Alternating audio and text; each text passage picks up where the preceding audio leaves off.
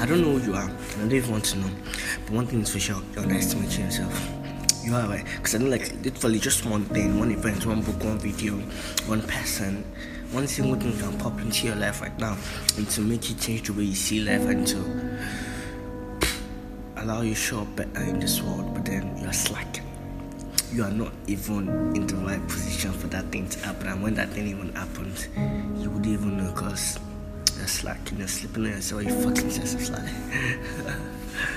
Oh my god, literally, we're all underestimating ourselves, right? Because like we can actually do more, but the fucking people that are doing more, they're not smarter than us, they're not wiser than us. It's the same fucking thing in their head, and even people that are doing those more, those fucking Elon Musk, them, those guys, they're even underestimating themselves. So sometimes they let their minds hold them back.